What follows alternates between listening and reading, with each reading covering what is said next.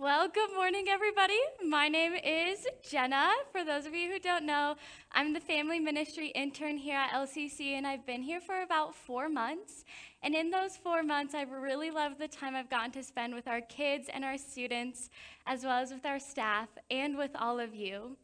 I'm really thankful to be here today on a family service where we have all of our generations together. And in our time together today, we're going to be looking at a cool relationship between two people in the New Testament named Paul and Timothy. And Paul, as Mike talked about before, he's written a lot of letters in the New Testament, which we'll be looking at next week also. So today we're going to be looking at a letter that he wrote to Timothy called 1 Timothy. And we know from the letter that Paul wrote to Timothy, as well as from other places in the New Testament where Timothy is mentioned, that Paul and Timothy have this really cool relationship. Paul mentored Timothy and really poured into him as a young leader. He brought Timothy along with him in a lot of trips to churches and his writing of letters. And now he even sent Timothy out on his own.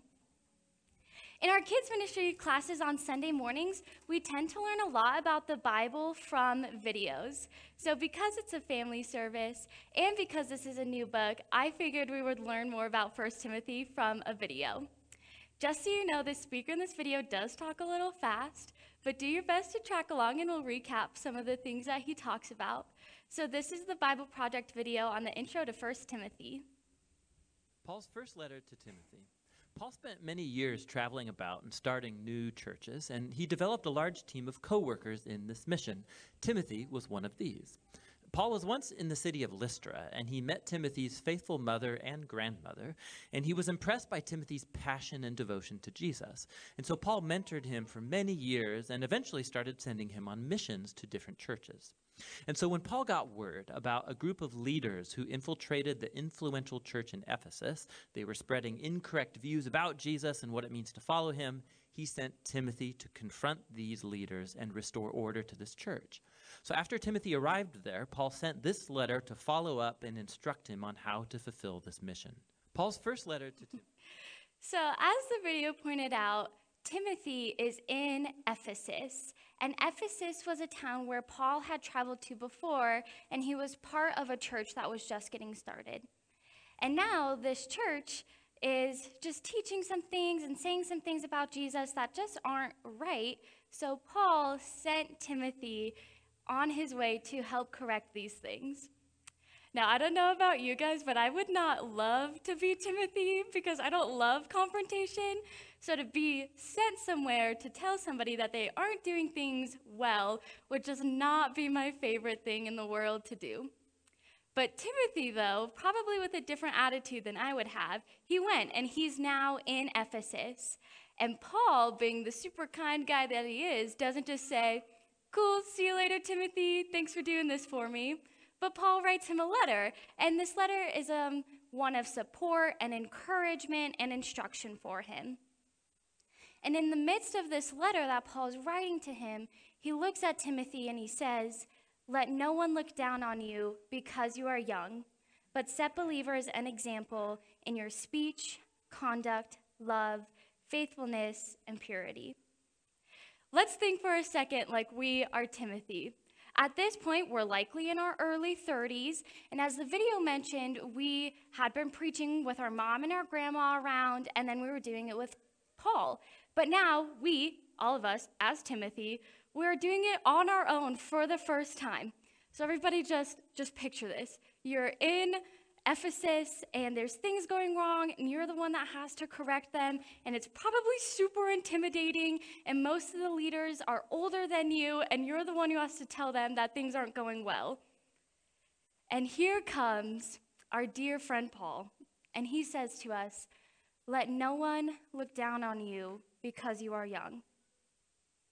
It's that verse in particular, 1 Timothy 4:12, that has played a really significant role in my life, which makes me all the more thankful to be here with you all today, being able to share this with you.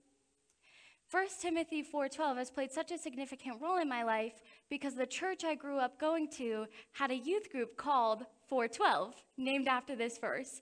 And I went to 412 from the time I was in 7th grade all the way until I graduated high school and left for college. Now, 412 wasn't just called 412 so it could have this cool name that stood out above the rest of all the other youth groups, but it was called 412 because the person who ran it, who may or may not be in this room, Shayna was the one who ran it. Shayna named it 412 because she cared to be on a mission to empower all of her students to know God and to know that they could serve and lead in whatever ways they wanted, no matter how young they were. And it's also so great because we just got to see the baptism of Hannah and James, and they are wonderful young kids who are made in God's image with unique gifts that they'll find later on in their life that they could use for his kingdom. 412 is a deep message of encouragement to me, as I'm sure it was for Timothy. Have you all ever had a time in your life where you just really needed some encouragement? Maybe work was getting hard, or maybe there was a school subject that was getting harder than the rest, or maybe you were trying to make friends and it seemed really hard, or maybe life just got busy and it was getting really taxing. I think, and I hope you all can agree, that encouragement means far more when it comes from somebody who knows you than when it comes from somebody who doesn't know you. There's a huge difference between getting a generic, "you can do it," from somebody that you don't really know, versus a really heartfelt message of encouragement from somebody who gets you. And Paul and Timothy, they seemed to have this relationship where this encouragement meant far more to Timothy because it came from Paul. As the video mentioned, Paul had met Timothy, and he really liked the way that he was talking about Jesus. So then Paul brought Timothy along with him, and he was involved in all this work that Paul was doing for the early church. We can see a little bit of this relationship of them working together by looking at the book of Colossians. The greeting and the introduction of this letter says, "From Paul, an apostle of Christ Jesus by the will of God, and Timothy our brother to the saints, to the faithful brothers and sisters in Christ in Colossae, grace and peace to you from God our Father." The letter of Colossians then goes on to also talk about ways to teach about Jesus and to be the church and do it in a good way. And I bring up this whole other letter to point out the relationship that's going on between Paul and Timothy. In the letter of Colossians, Paul and Timothy, they're doing this together. That's why the greeting says, "From Paul and from Timothy." So they're doing this together, and they're writing, and Paul is bringing Timothy along, which then leads to the point where in 1 Timothy, as we've seen, Timothy is doing this on his own. And what I think this shows is that Paul spent a lot of time mentoring Timothy, and he poured into him as a young leader. He showed him how to lead, and that brought him to the point where Paul was then able to share that leadership with Timothy. And I believe without this relationship, that Timothy might not be able to go out and lead as a young person and be able to go out on his own. And not only does Paul send him this letter of encouragement after sharing leadership with him and sending him out on his own, and he says, "Let no one look down on you because you are young," Paul also continues to set Timothy up well to not be looked down upon. That's why he says, "Let no one look down on you because you are young, but set believers an example in faith, love, speech, purity, and conduct." It's just like parents and kids. Parents don't say to their kids, "Okay, see ya, have a good day at school," and stop there. But they make sure that their kid is set up well to have a good day at school. They pack a lunch or make sure their kid has lunch money. They make sure their kids have a backpack full of whatever supplies they might need. And they also make sure they have a way to get to school. So your parent doesn't say, "Okay, see ya, have a good day at school," but they give you what you need so that their kid can actually go have a good day at school. And that's what Paul is saying here when he says, "But set believers an example in faith, speech, purity, love, and conduct." And these 5 things that he says can be pretty easy for us to think about. I think if we sat down just for a couple of minutes and really thought through, like, okay, today, what ways have I been an example in the way that I've loved somebody or in the things that I've said? I'm sure we can come up with a couple of examples. Another way that we can do this is with this booklet that we have, and there's some in the back. And if you are somebody that if you are a young person or you have a young person in your life, I would really encourage you to go through this booklet. I did it when I was a student in 412, and I really enjoyed it. And this booklet, it goes through some pretty practical questions of how young people really can be this example. And if you have somebody young in your life that you're going through this booklet with, it can be a great way to practice something that's called keychain leadership, which is what we're going to talk about for the rest of our time. So keychain leadership is something that came from Fuller Youth Institute out of Fuller Seminary. And they wrote this book called Growing Young. And they wrote it after they did this really cool study where they were looking at churches that were growing and thriving with people ages 15 to 29. So through this study and this book that they wrote, they came up with 6 strategies to help a church care for the young people around them. And the first one they share is called keychain leadership. Keychain leadership first starts with keys. And keys are any accesses and capabilities that a leader might have that could be used to empower a younger leader. So then keychain leadership comes when people who have their keys are well aware of the keys that they hold and the power and the opportunities and the accesses these keys give them, and they're willing to pass them on to somebody else. Literally, we should want to hand over the keys of our church to a younger generation. And it's by giving up some of our power that they are then empowered. To show further what keychain leadership is and why I think the relationship between Paul and Timothy is so important, I would like to share with you all a story from my own life. So this is me and Shayna when I was a senior in high school. So, I don't know, 4-5 years ago, something like that. And this is where the story takes place. So when I was a senior in high school, my school gave me this opportunity where they were going to give me class credit for an internship I did outside of school. And as soon as I got this opportunity, in my mind, there was only one place and with one person that I was going to do this internship. And it just had to be with Shayna at the church that I grew up in. So Shayna let me be her intern when I was 17, which I'm now again, which is pretty awesome. So when I was her intern when I was in high school, there was one Saturday where Shayna had a meeting for all of the adult volunteers in the youth group. And on that same day, there was a meeting of all of these youth pastors that were gathering around in the area to plan one event for all the youth groups. So because of this conflict, Shayna led her leadership meeting, and she sent me in her place to the youth pastor meeting. Now, I have to tell you guys, at 17, it was such a sweet feeling to be trusted enough and to be believed in that I got to go somewhere in Shayna's place and meet with all of these other youth pastors. And just like Paul set Timothy up well, Shayna also set me up well. She had connected me with another youth pastor that was in the area, and so I got to meet him and make sure I knew somebody before I went into this meeting. So I go to this meeting, and other youth pastors have brought students with them. So that made me feel more at ease that I wasn't the only student there. But then the meeting started to go poorly because we split up into smaller brainstorming groups to think about specific things and aspects of this event. And in my small brainstorming group, every idea or thought that I shared got 0 response, no reaction.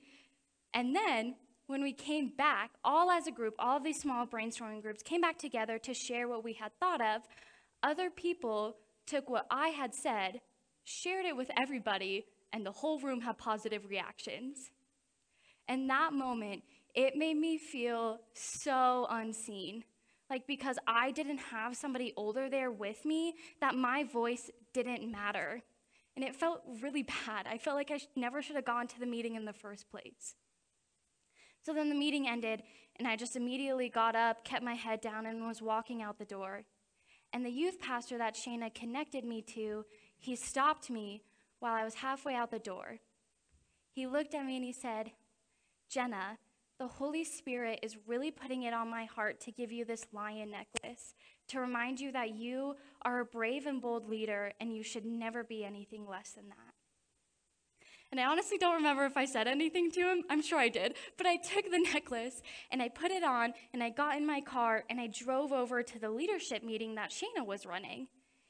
And I wasn't just there at the meeting because I was Shayna's intern, but because I was a leader at that meeting. Shayna had asked me to lead a small group of 6th grade girls the whole time I was there. And so wearing this necklace and feeling so encouraged, I sat down and I was treated like every other adult that was at that leadership meeting. And what's ironic to me, but probably isn't ironic to God, is that this lion necklace wasn't just a lion, but it's a picture of a lion on a key. And I have not attributed any significance to the fact that it was on a key until now, until today, and thinking about keychain leadership. And now it wasn't that youth pastor that gave me the key in the first place, that gave me all of this leadership and all of these cool opportunities, while what he did was super significant to me. But it was the fact that Shayna was constantly giving me keys, my own keys.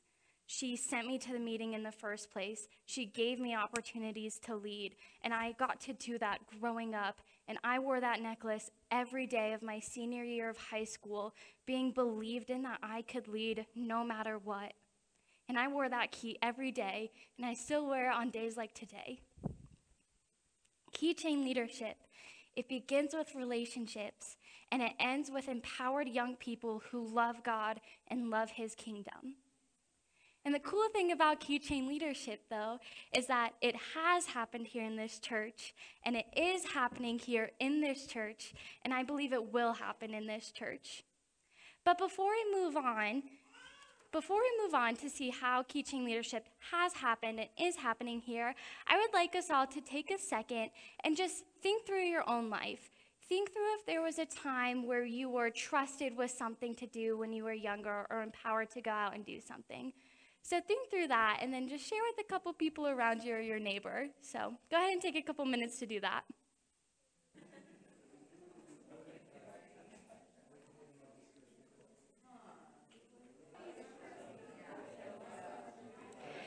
All right, go ahead and wrap up whatever you guys are sharing.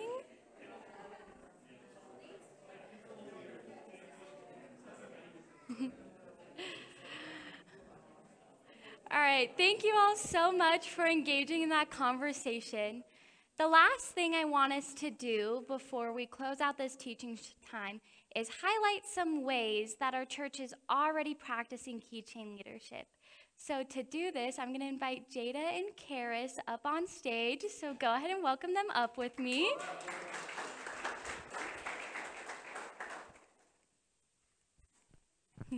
Thank you guys so much for being able to do this. So Jada and Karis already find ways that they are serving our church, and I just wanted to give them the chance to just share a little bit about it with us. So Jada's written cards for our alongside team, and Karis serves in our toddlers. So I just want to give you guys a chance to just share with us why you like serving in that way, and if you want, just things that might make you feel. So Jada, you want to start? Well, I like serving because I think it's like fun to meet other people in our church, and it makes me feel that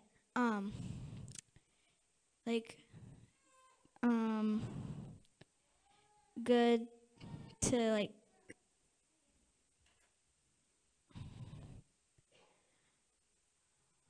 just be able to do that. Yeah, thanks, Jada.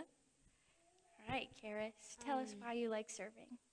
I like helping with the littles because I love watching them grow, like from when they're pretty little to when they're older, and like see what, like how being in this church like affects them with their life. And yeah, I like being with the littler kids.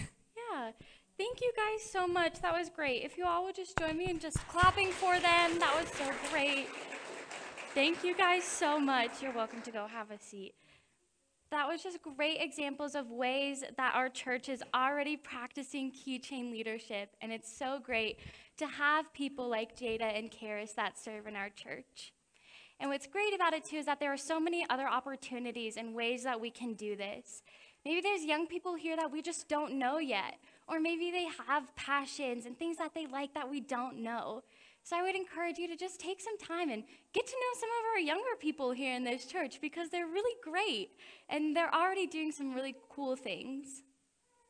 The other thing, though, is that keychain leadership both involves keys and the keys that we hand over. So also I would encourage all of you to just think about what your own keys might be. Maybe you already serve here on a team, or maybe you help your neighbor out with something regularly, or deliver meals, or rake leaves. Think about those keys that you have. And then also think about ways that you might be able to involve a student with you. Maybe you can take a student to cook and deliver a meal with you, or a kid, whatever it might look like.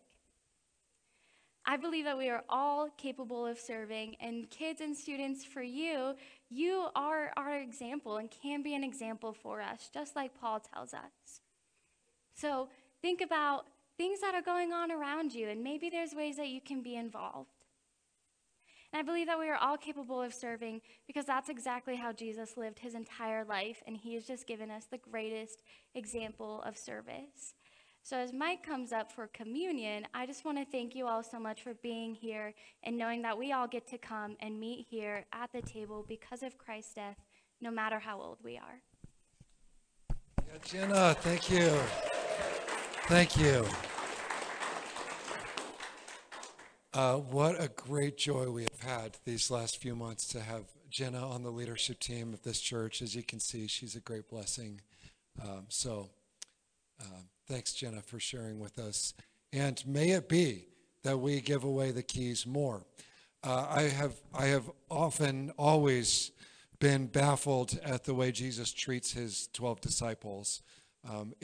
In the reading of the Gospels, it feels awfully early when he gathers them together, gives them big titles, and then sends them out, not just to talk about him, but to, cast out demons, heal the sick, cleanse lepers, raise the dead, and proclaim the kingdom. They're not supposed to pack anything. They're supposed to just, depend on the hospitality of others. So he's got the disciples are a range of ages, but some of them are quite young, and he's sending them out.